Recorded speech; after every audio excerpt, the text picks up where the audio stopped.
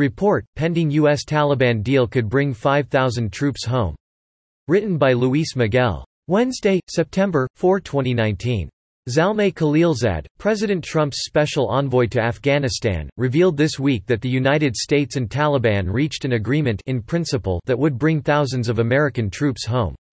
Khalilzad told Tolo News that the deal is still pending approval from the president. Yes, we have reached an agreement in principle. Of course, it is not final until the U.S. president agrees on it. So, at the moment, we are at that stage. If President Trump gives the green light, the United States will withdraw 5,000 troops from 5 bases in Afghanistan within 135 days, so long as the Taliban meets the conditions of the agreement.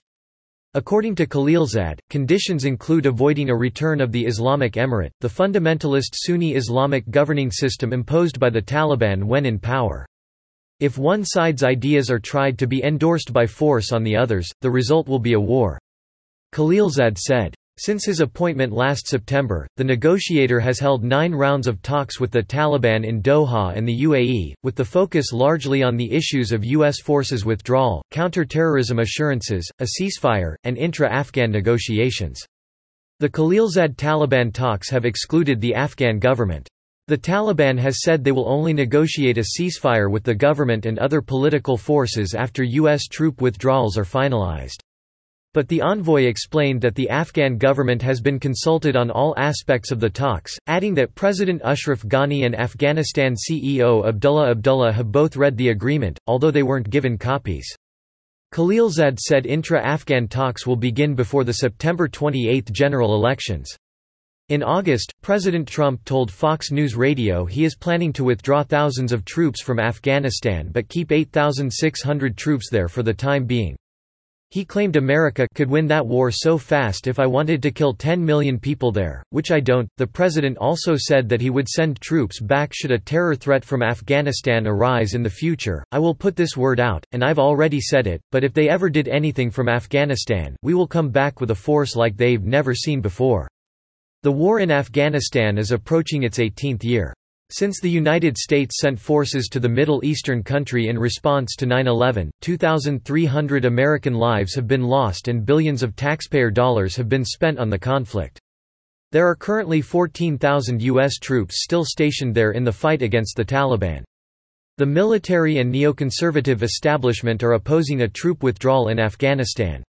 Last week, General Joseph Dunford, chairman of the Joint Chiefs of Staff, called it premature to use the word withdraw at this time, emphasizing that he does not want to see Afghanistan become a sanctuary for terrorism.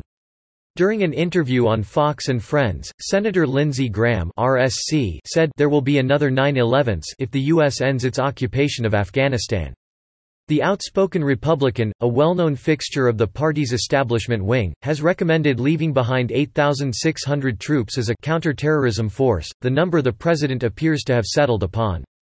President Trump has declared his intention of bringing the troops home, but can he trust the people providing him information and negotiating on his behalf? Zalmay Khalilzad worked closely with Zbigniew Brzezinski while Brzezinski was in the Carter administration on the CIA's Operation Cyclone, which armed and financed Islamic militants against the Soviets. Khalilzad accepted a 1-year fellowship term with the Council on Foreign Relations to join the State Department. After serving in the Defense Department of George H.W. Bush, he joined the globalist RAND Corporation before becoming, along with future George W. Bush administration officials such as Donald Rumsfeld and Paul Wolfowitz, a signatory of a 1998 letter by the neocon think tank Project for the New American Century, co-founded by Bill Kristol, that called for the removal of Saddam Hussein in Iraq. Khalilzad later became ambassador to Afghanistan and Iraq under George W. Bush, as well as UN ambassador under George W. Bush and Barack Obama. Secretary of State Mike Pompeo selected him as U.S. Special Representative for Afghanistan reconciliation last year. Subscribe to The New American and listen to more by clicking podcast on the top right corner of our homepage. Also, please consider donating to help us push out more content for you, our listeners.